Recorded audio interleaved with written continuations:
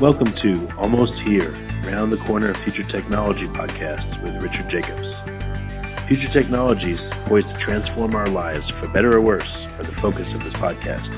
Almost here means these technologies are now here and starting to be used, or just around the corner, from Bitcoin to artificial intelligence, 3D printing, blockchain, virtual reality, and more. Hi, this is Richard Jacobs with Future Tech Podcast.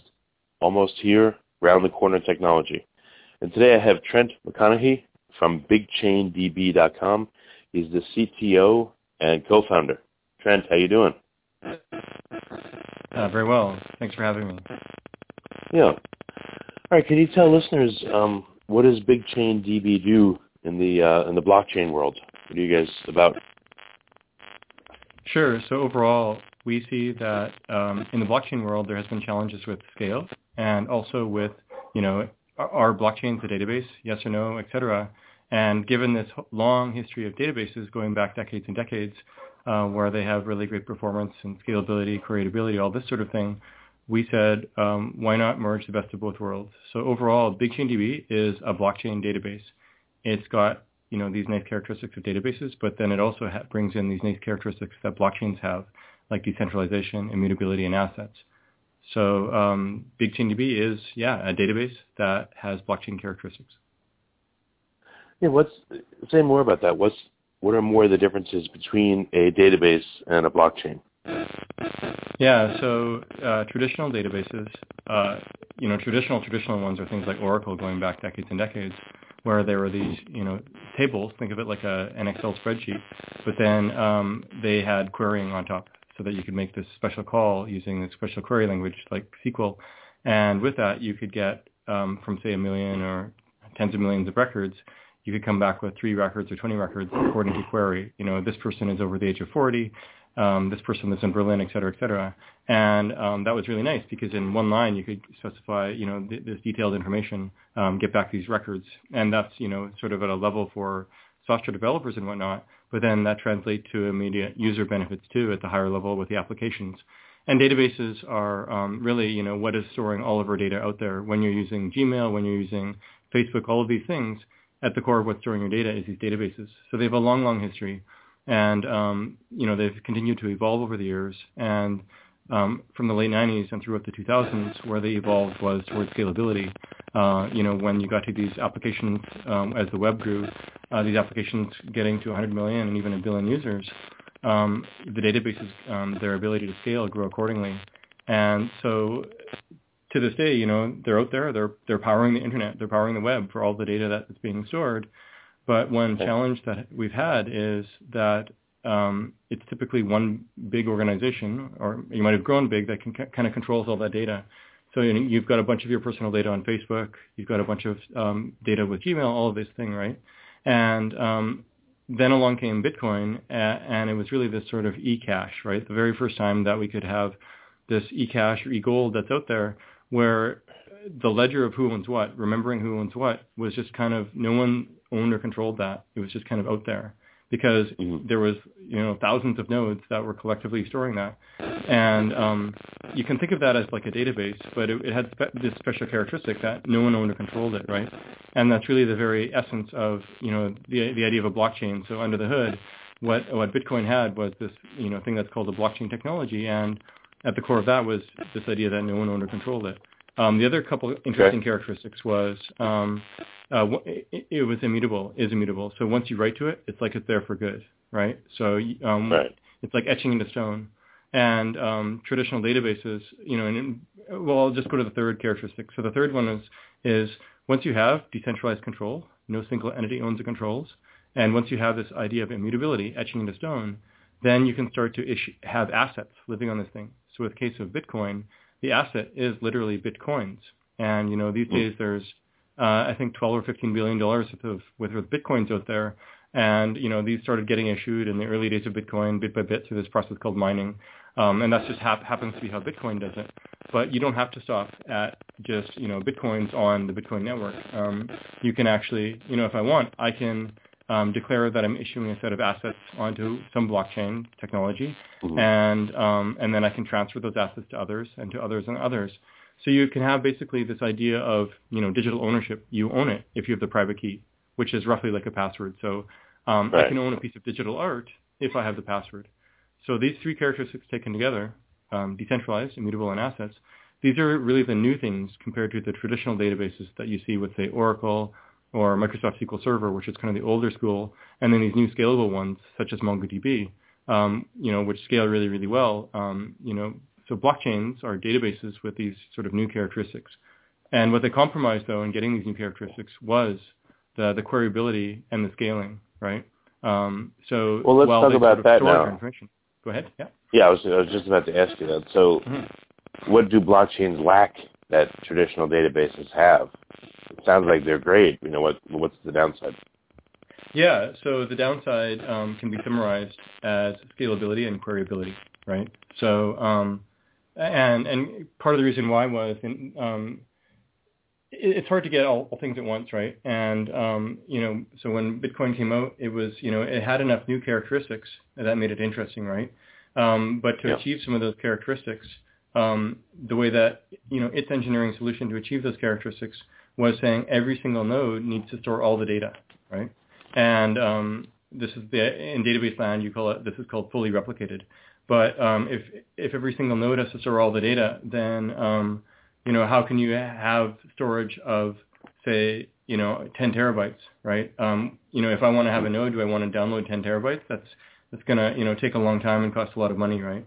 So that was, whereas with traditional databases like MongoDB and stuff, the big data databases of the 2000s, their idea is that each node, each sort of physical machine only stores a fraction of the data, right? And you have backups and backups of backups, et cetera. But overall, no single node has to store all the data. So that was the one big challenge. And that sort of, affected capacity as well as, had side effects related to throughput and so on.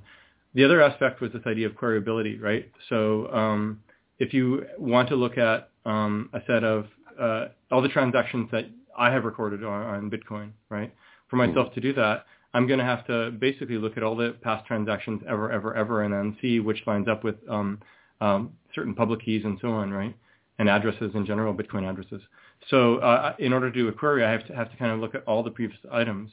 Whereas with databases, they have for a long time they have querying sort of built in, and under the hood, it's been optimized for speed, where you can do lookups, where you get log n scaling and so on. You don't have to look at everything all the time because you've pre-built these indices for looking certain things up, and so you can get massive speed improvements.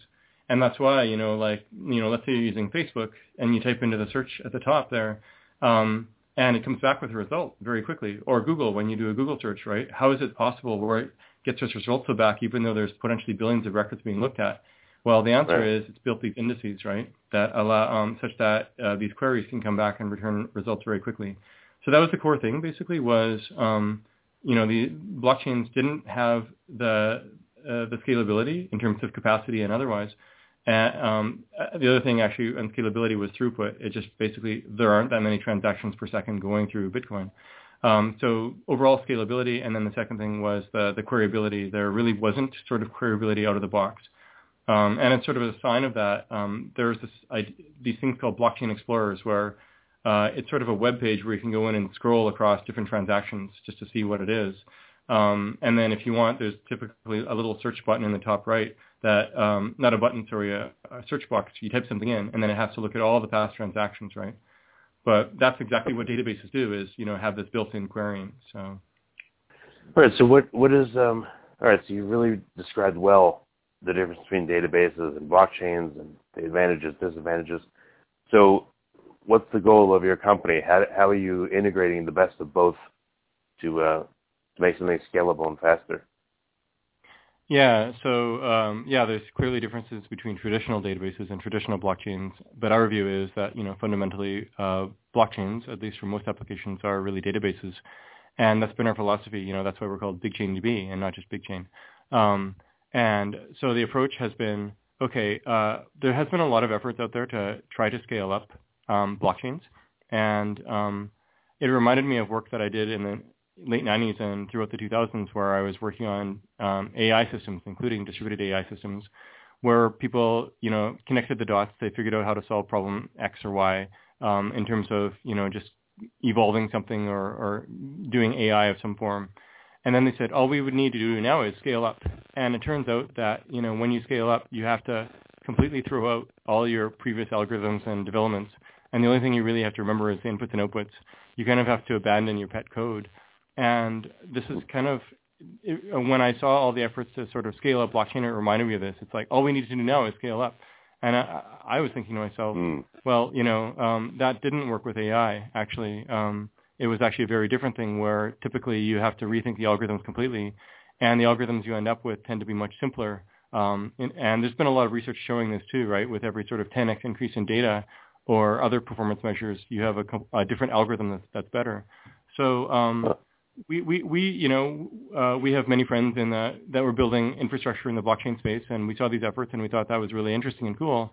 But we had great needs. We had started off actually in mid-2013 doing a project called Ascribe. It's still online, ascribe.io, for IP on the blockchain and intellectual property on the blockchain, things like digital art, music, movies, all this sort of thing. And we were running into problems of scale there, right? And we were finding that we weren't able to serve our customers, people who were going through, say, 100,000 images a day. We simply couldn't put that onto the blockchain we had initially built on, the Bitcoin blockchain. At the time, it was going through 100,000 transactions a day itself. So if we actually turned on one customer, we would have doubled the number of transactions. And each transaction back then was costing 10 cents. So overall, we had this burning need, right? We weren't able to actually scale even ourselves to serve even one, larger customer.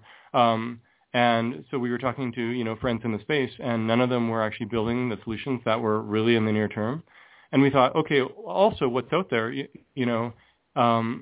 there clearly are things that scale out there. Facebook serving 1 billion users, many others doing 100 million plus users. Netflix was powering 37% of the bandwidth of the internet in the USA, running off of Cassandra instances, which is one of the big data databases. So there's clearly stuff that scales out there, right? And it's including databases. So we said, well, let's take one of these databases that's out there that clearly scales extremely well, one of these big data databases. And there's a lot, MongoDB, Cassandra are two great examples, and use that as a starting point and then engineer in these deltas, the things that make blockchains interesting above and beyond traditional databases. And like I mentioned, those are three things: decentralized, as in no single entity owns or controls; immutable, like etching in stone; and assets, the idea that you can issue and transfer assets and you own that asset the way that if you have the private key, basically. So we said, let's try this out. And we initially did a couple months worth of prototyping. This was in late summer of 2015. And it worked out remarkably well. We were kind of shocked how well it worked, actually. So we said, okay, let's put some more resources into this because this could be a great solution to us, to even just for ourselves. And we saw also that others were having issues with scale too. So we started building that more and more and more. And in February of 2016, we got to the point where we could announce publicly what we were up to, and that's when we released version 0.1. And ever since then, we continue to iterate and refine. And what it was, version 0.1, it was open source software, remains like that. It's, of course, we released the white paper, the code, all of that. And ever since, we've released several versions. Now we're up to, we just released 0.8. And we're going to be doing 0.9 within the next few weeks here, and keep going. So what, yeah, I guess, go ahead.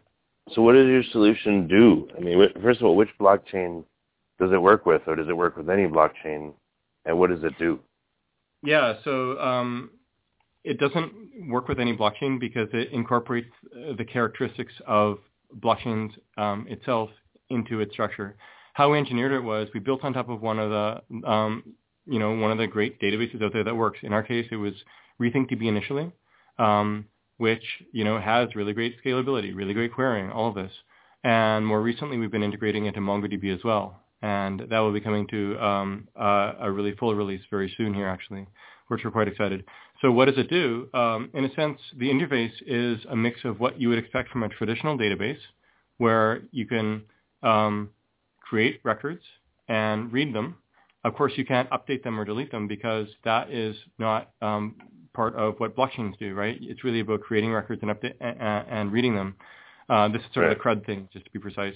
And then, so it has an interface around that, which includes the querying and all that. And then there's an interface that is a bit more like you would expect from blockchain technologies, where it's issuing assets and transferring them. So basically, issuing an asset and transfer is really a create operation in database land.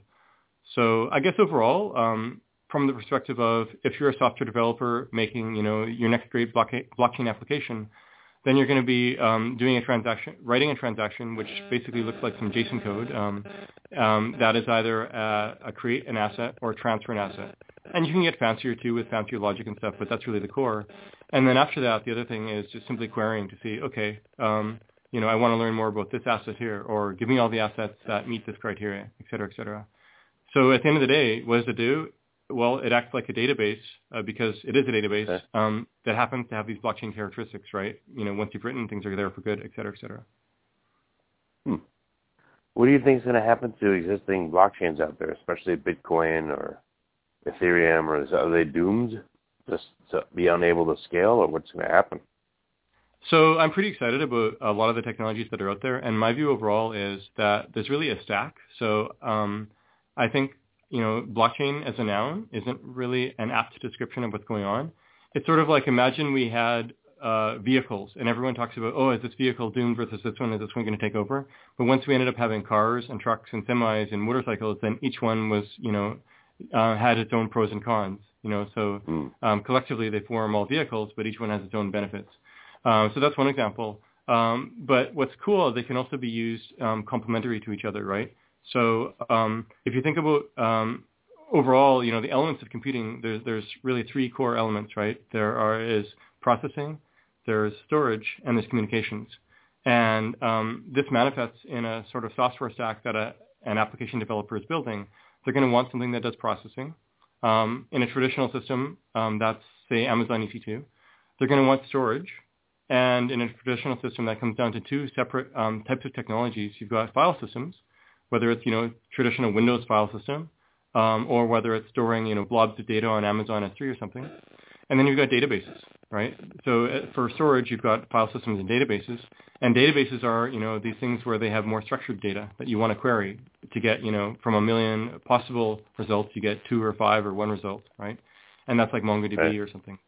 And then the third element, so we've got processing, we've got storage. The third element of computing is simply communication.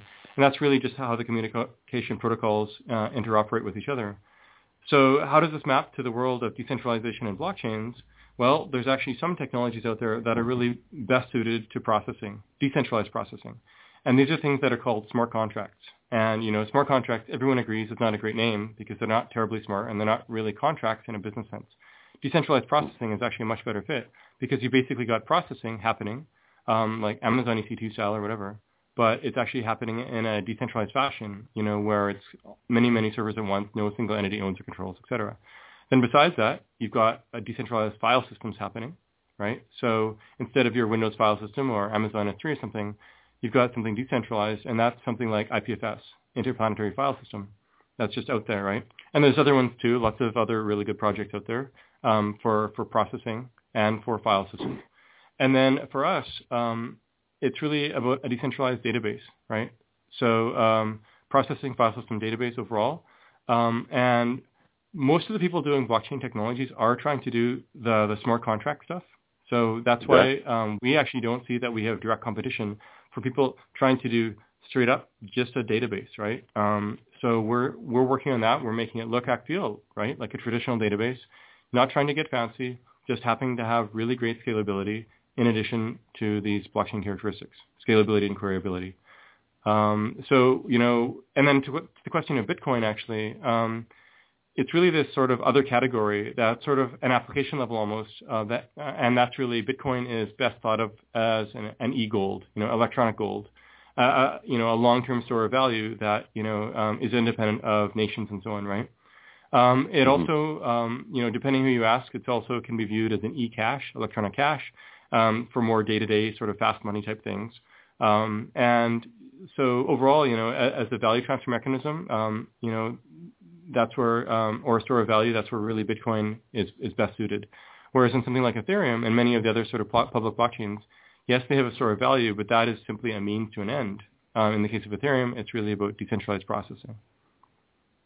So we actually like to work very closely with, people in the space. The IPFS folks we work with closely. We work with many Ethereum folks closely.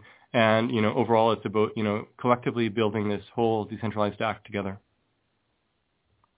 So how do you feel that you're going to play a role? Are you going to become the backbone or the blockchain or the database for, some new initiatives, new cryptocurrencies or other blockchains? Or are you going to be in an advisory capacity? Hey, we can help you scale blockchain or Ethereum, or, where do you see yourself fitting into the ecosystem? Yeah, so overall, out there's a lot of people that are building applications that are only enabled now based on this new technology, right? Applications related to, for example, sovereign personal data, where you are owning and controlling your personal data rather than it being on these centralized servers. Or things like intellectual property, distribution of music and so on, right? This offers much better ways to connect the creator directly with the audiences, where the middleman has less of a role, and in some cases no role at all, right? And so there's people building these wonderful new applications in all these different verticals, and they're looking for decentralization technology to help them, right? In some cases, they're going to want decentralized processing. In other cases, file systems. In other cases, databases, right? Just like if you're an application developer building, the next Facebook or the next Netflix or whatever, you're going to use different technology pieces under the hood. So whenever they are sitting down and saying, hey, I need a database that stores this data, of who owns what, of different sorts of things, then that's where they would use us. So they would plug us in. Just like if you're, a traditional, web app developer or something, you might plug in MongoDB. Now, the decentralized is BigChainDB, right? So it's not about directly, helping people build better blockchains, because, that's not the point. It's this piece. It's a building block for the application developers, right? So they can plug in our database, right? And I guess related to this, though, is one funny thing about decentralization technology is you can view it as sort of a single system, a distributed system that has one administrator, and that's what distributed systems are. But in the case of decentralized, it means, no single entity owns the controls. So there could be 5 entities controlling it, or 50 or 500 or whatever. And, BigChainDB is no different that way. So that means, though, there's the software, but you also need sort of a network on top, right? That is that basically manifests the control by these 50 or 5,000 folks, right, or organizations. So we've been rolling out something complementary. So BigChainDB is the software, and IPDB is the network. And so people who are building applications on top, they can either have their own sort of private network, if you will, of 5 or 20 organizations, but they can also use this public network that we're rolling out called IPDB, and then they don't need to think about that. They can just plug into that. And we are very excited about that, because we see that it, along with some of these other emerging technologies, are new pieces of internet infrastructure. If everything goes according to sort of our visions and hopes, right? Just like sort of right now, the DNS is something that's out there. When you type in, say, Amazon.com, it goes to a particular IP address, say 123.456.789. And that's sort of this database that helps to power the internet for this one very specific thing, right? But what about, a database of who has created what song, or who has created what image, right? Or a whole bunch of other things, right? There is no sort of piece of internet infrastructure that's out there for the sort of public commons, if you will, this commons database of who owns what for these various verticals, whether it's intellectual property or otherwise. And this is kind of what we see that we're helping to roll out. So this is what IPDB is. It's this public network powered by BigChainDB software for now. And it really is exciting to us. So that's how people would use us. If you're a developer, it feels like you're using a hosted solution, just like hosted MongoDB or which is called Atlas, or some other hosted solution. But in this case, it's not hosted by just one party, but a whole bunch of parties that are collectively running it together, right? So what are some simple use cases of your software, of your database, and how would they look differently from how they look now? Let's take music. Yeah, so for sure, that's a great start, and that's an exciting one. So I'll give an example with one of the organizations that we were working with called Resonate Co-op. They're based in Berlin, and they have the vision of a decentralized streaming service. So they are a co-op, so it's not a company, but a co-op where you can spend $5 or more and get one share in the co-op, and then you can have hundreds or thousands of owners overall in this co-op. And so that's sort of the ownership. But then in terms of the user experience, as an artist, if I was a musician, I'm not a musician. I'd be a terrible musician. But if I was, I could register my work on Resonate, claim copyright, very likely claim it with others. Maybe there's a different songwriter versus the performer, and maybe multiple performers, etc. And that's all written down onto this planetary database, IPDB, that's powered by BigChainDB. And then it's just kind of out there, right, being stored. And I've made that claim of that song, and I've registered the song. It's all there. And then someone else comes along, say you, and you want to actually listen to this, right? So you basically can browse and discover the song, and then you can start listening. And you paid a fee of, say, I don't know what the pricing will be, but the other streaming services are on the order of $8 a month. So you pay a fee and then you listen, and then basically it gets calculated how much goes back to that initial artist, that initial musician, say myself, right? And so that just happens immediately or very quickly. Versus right now, when this stuff gets paid, it could be 3 months, 6 months, even 12 months, because the loop is very slowly closing. It's a slow loop through collecting societies, etc. And also the musicians end up not getting a lot, right? A number I saw recently was when a song gets played on YouTube, 1/8 of a cent is collected by Google, and then the performers only get a fraction of that, of course, right? But I'm getting much more than 1/8 of a cent of utility by listening to that song, right? So there's a lot more opportunity here for sort of coming up with new organizations of how to connect the musicians, the creators, and the performers with the listeners.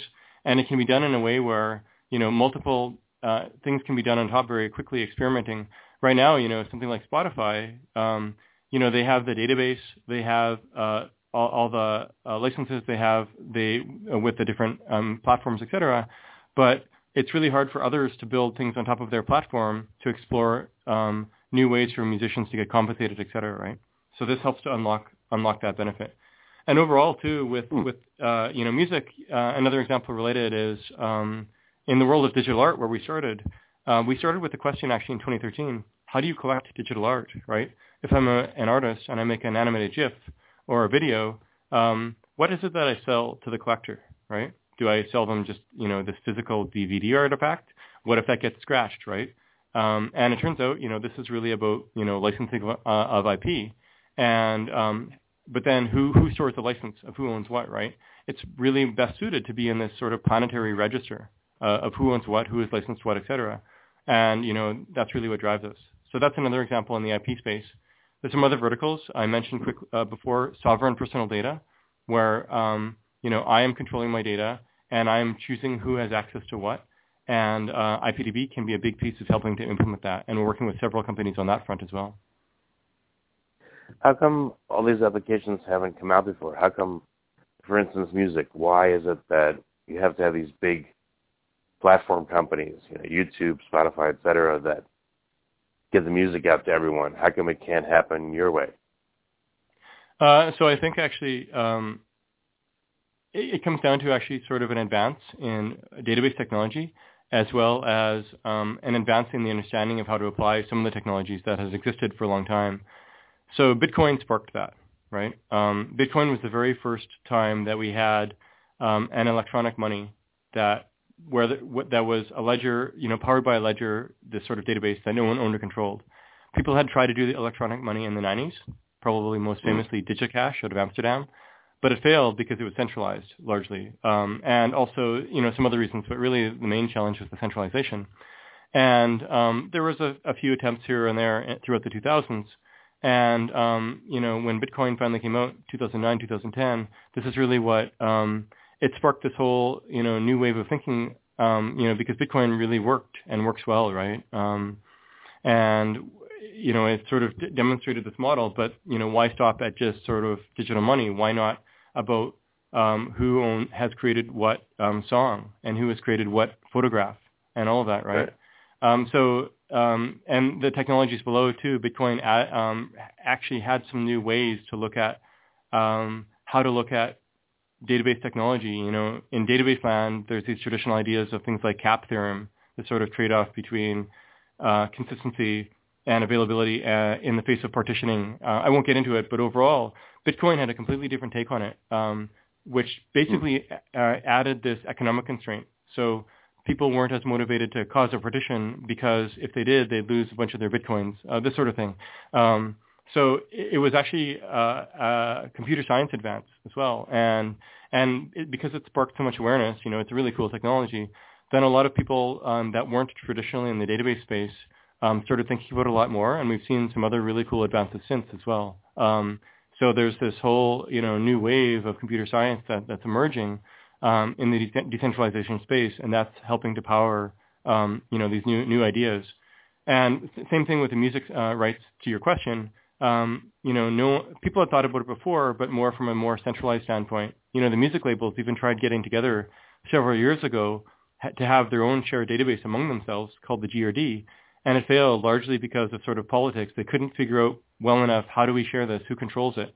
But what if there was a way where no single entity could control it, and each label really had just a fraction in a really nice way, all the way down to the fundamentals of the database control itself.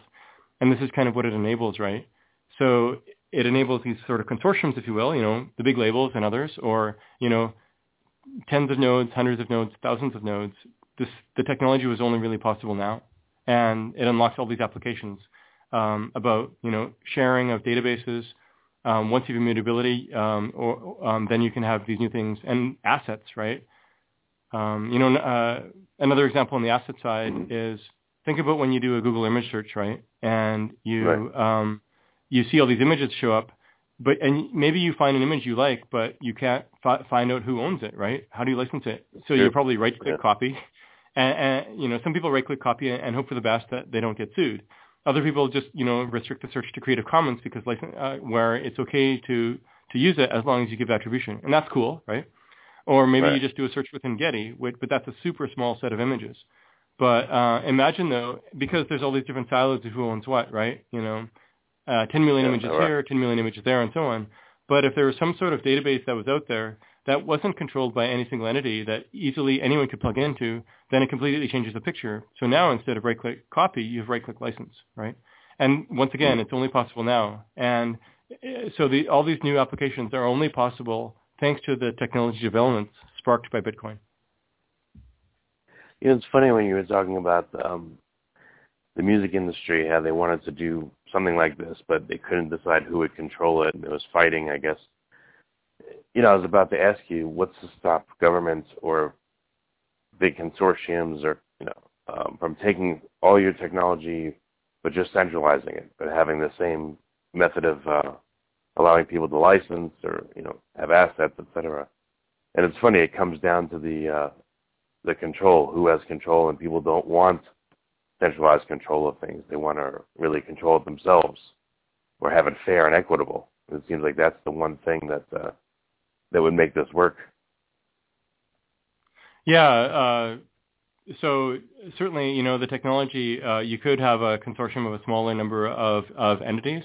And, my fundamental hope is that most of this, whenever it can be public and shared among thousands of nodes, tens of thousands, millions, it's so much better, right? It's just better for society overall. Within information technology, there has been traditionally a bias to centralize, right? We've seen that, going back 150 years, from the telegraph to the telephone to radio to TV to the internet, the World Wide Web, and so on, right? And, probably, and every single one has become decentralized at least at one point in time, and most of them has become centralized. At least one point in time, and most of them have stayed that way. Sometimes they have waves in and out of centralization and decentralization, but there's this bias towards centralization. And, we've seen it most recently with the centralization of the web, right? if you think about the visions of the mid-90s to what we have now, now we have, these giant powerful players with, 500 million or 1 billion users each. And that's where most users spend most of their time. And it's actually quite sad. So it had this natural centralizing tendency. But, and also with governments too, they haven't been as quick on centralization, but of course they want to, they have a tendency to want to have power and so on, which is actually interesting in the sense of it's kind of against the idea of a democracy, at least the traditional idea, where one vote, one person. But of course, once you have representatives in the middle, then there's risk of centralization there, et cetera. So my view is with any technology, when you're building it, you have to think about the values that you're building against, like the values that you have, and you are imposing values whether you mean to or not. So you better mean to, because otherwise you get the values wrong, right? And so I think it's actually quite exciting.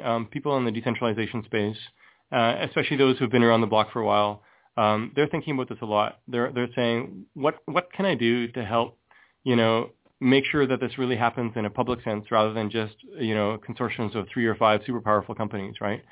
Or if it is 3 or 5 super powerful companies controlling some piece to start with, then how do I make it such that over time it could decentralize more and more so that it's not just controlled by 3 or 5, but then 10 and then 20 and then 50, right? So these are questions we ask ourselves all the time. This is partly why, we've been building IPDB with PublicNet that's just really easy to deploy, on top of, et cetera. And it's actually got thought-out governance from day one, right? So we have very explicit rules for things like protocol changes and so on, right? And this matters. So, technology has values embedded in it. You better design for them up front, and that includes the governance part too. I come from the AI world, and obviously, that has a lot of implications too. And, there's a growing number of people in AI thinking about this. But people have been thinking about this for a long time, right? Even in the mid-90s when I started working on AI, people were thinking about it. It's more and more, and decentralization even more so. Yeah, stop there. Any dangers to decentralization, especially as it intersects with AI? Or just with the nature of people?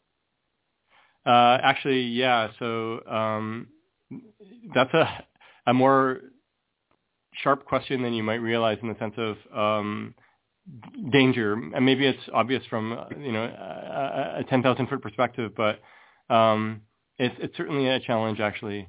So there's a lot of ways that possible interplays between AI and decentralization technology. I spent almost 20 years in AI. I've spent several years in decentralization. When I was doing AI, I was also doing distributed systems. So I've thought a lot about both. I've actually written about the link between them in several essays online on Medium actually. And the biggest danger actually is what I call AI DAOs. So DAO, DAO, as in Decentralized Autonomous Organization.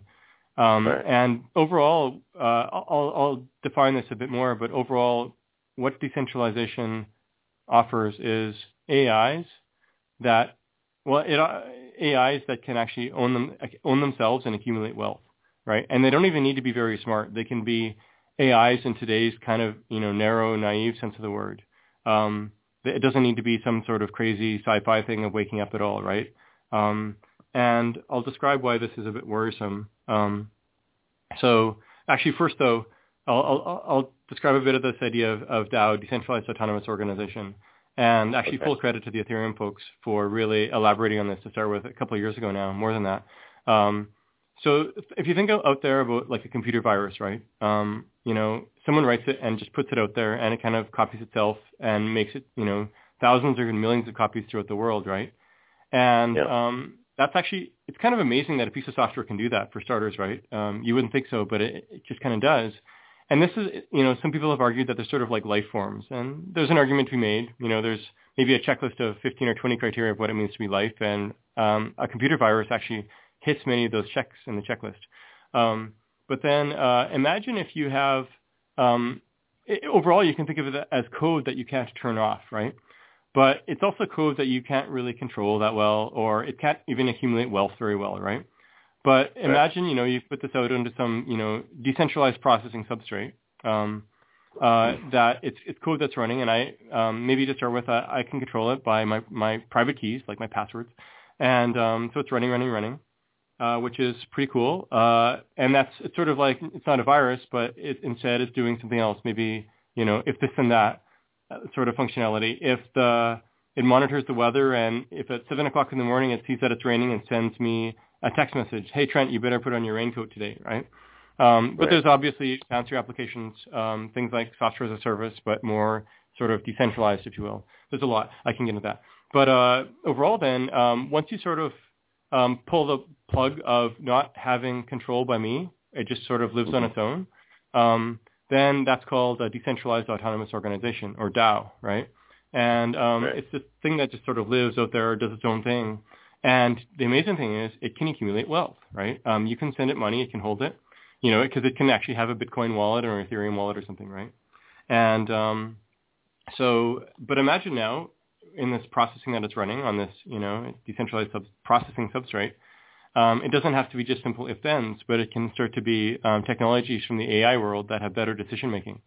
So things like, classical simple neural networks to today's more modern deep learning neural networks, or and these, can be simple classifiers or regression, things like automated fraud detection and so on. But then they can also be sort of more agent-like, where they're kind of running, taking in inputs, updating the state, returning outputs, and then even learning over time and updating their state in sort of a more full-fledged fashion. And, my simple example is, I call it an art DAO, where there's AI technology that can generate art, right? It's been around for 15, 20 years, even more. But it could generate that art, it could register it, and then it could start selling it. So it'll sell, 10 limited editions for, say, $10 each. So it makes $100. And maybe it only costed $10 worth of computing to generate that art to start with. So with that $100, it creates 10 new pieces, sells each of them for $10 each.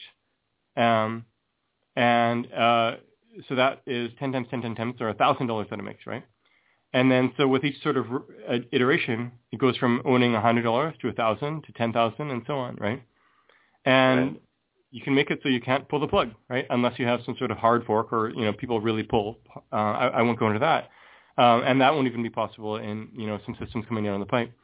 So overall then, here we have this, robot out there that is, you can't turn off, that's selling art, creating new art, and accumulating wealth, right? It could be the world's first AI millionaire, or even, dare we say it, billionaire, right?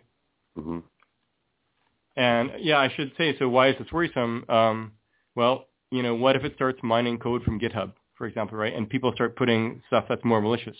Or it could adapt on its own, too, using things like genetic programming, where I spend a lot of time. So it's not necessarily a static thing. And that's where things get interesting, but also dangerous.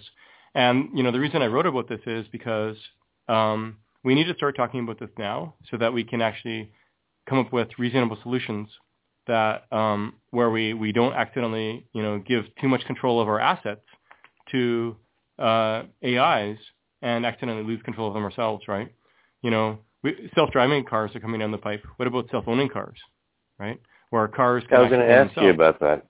Well, what would be the danger of a self-owning car or a self-owning art-creating AI DAO, Well, the art-creating AI DAO, I think that's not so dangerous, right? Because it's only creating art, and if people stop buying, that's fine. So, but what's good about it is that it can help to raise the conversation to the next level, prod conversation towards things like self-owning cars and self-owning trucks and self-owning grids, and then collections of these that are optimizing at higher and higher levels, right?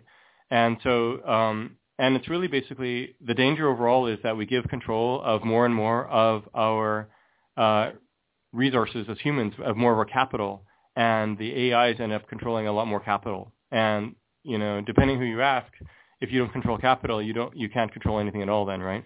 It's capital leads to more capital. And there is motivation for things like self-owning cars, right? You've got Uber, they're moving to self-driving cars because then, their profit margins go up, and it helps to, guarantee they have a more sustainable business or whatever. But then the motivation to go to self-owning would be to be capital light, right? Just like, many years ago, BMW, they stopped owning factories and all of this, and instead just focused on the design part and went capital light for the rest, to really focus on their core competency. If Uber goes with self-driving cars, are they going to buy all of them themselves? That's a huge capital outlay compared to the capital they have laid out so far, right? So maybe they do a leasing program with humans or whatever, but another possibility is actually a leasing program with robots, right? And so that might be the direction they go, so to be capital light. But it's not just Uber. I mean, if you think about, lots of companies are trying to go the BMW route of being capital light, and self-owning is a path to it, right? There's other incentives there too. What would be the point of a self-owning car besides making just enough for it to exist? I mean, what's the point of it accumulating capital? What's it going to do with it? Well, maybe, once it gets near the end of its life cycle, then it, who knows, actually, right? That it has all this wealth. Maybe it just knows that it's going to die after 25 years, and that's it, right? An example of something where you want self-owning, where there's benefit in the longer term, is there's a project here in Berlin called Terra Zero, which is a self-owning forest, actually. And, if you think about forests, they don't just last for one human lifetime. They last for generations and generations, right? It might take 100 years for a tree to grow or longer, right? So here you have this DAO that's running for a longer period of time where it can accumulate wealth and basically guarantee that forest is maintained over time, independent of different political regimes every 4 years or different lifetimes. It's just this thing that's running itself, right? And we have this, prototypical versions of this in the form of trust funds and in some cases even corporations and so on, right? But they're often also partly at the whim of, day-to-day decisions by the CEOs or the boards. But if you can actually make it more independent of that, there could be a lot of value to society, right? So there's good in this too, right? Like the self-owning stuff could have a lot of, benefit to society, like I described, right? And it's a whole new set of questions. And, the reason we have to be talking about this stuff now because the technology is coming down the pipe a lot sooner than people might realize. The sort of intersection of AI and decentralization. We're not there yet, right? There's lots of the pieces, but the next, 1, 2, 3, 4 years, there's going to be massive changes, right? And it's mostly exciting, but there are dangers, and this comes back to the values thing too that we were talking about even before the AI stuff, right? You have to be building, you have to be thinking about what are the things that you value. Do you care about humanity in the long term versus short-term gains and stuff, right? And, this is what drives us every day. We see that we can help to create some new pieces of internet infrastructure and in a way that can benefit society in the long term, right? And we're trying our hardest to avoid getting captured by dollars, by dollar interest, by jurisdictions, et cetera, right? And we're not going to claim that we have the best design yet, but we have to keep the conversation going and keep improving upon that. All right. Well, I'm sorry to take you off on this, this side talk, but it seems like you have a lot to say about this and about the, about blockchains and databases. I mean, you have too many talents. No, I think it's important. So no problem. Yeah. Yeah. All right. Well, we'll finish up. What's the best way for people, companies that are interested in BigChainDB to get information about what you do, to get your help on, helping them set up these databases that you set up, the centralized ones? What do they do? What's the best way for them to reach you? Yeah, so BigChainDB.com is where you'll, the main landing page for the company. And from that, there's a quick start button, front and center. So if you're a developer, go there. And then to develop against it, as you'll see, you can, run your own local node and develop against that. And then at some point, you can either run IPDB network, run on that, or run your own network privately, in a small group or larger group. And so IPDB, to learn more about that, go to ipdb.foundation. So it's a German nonprofit foundation. And those are the two main ways for learning about BigChainDB and IPDB. Also, for myself, if you want, email me. I'm Trent at BigChainDB.com. Okay, well, very good. I appreciated the interview went in a lot of interesting directions. There's a lot more here, so I appreciate your time, sir. My pleasure. Thank you very much. You have been listening to Almost Here, Around the Corner of Future Technology podcast with Richard Jacobs.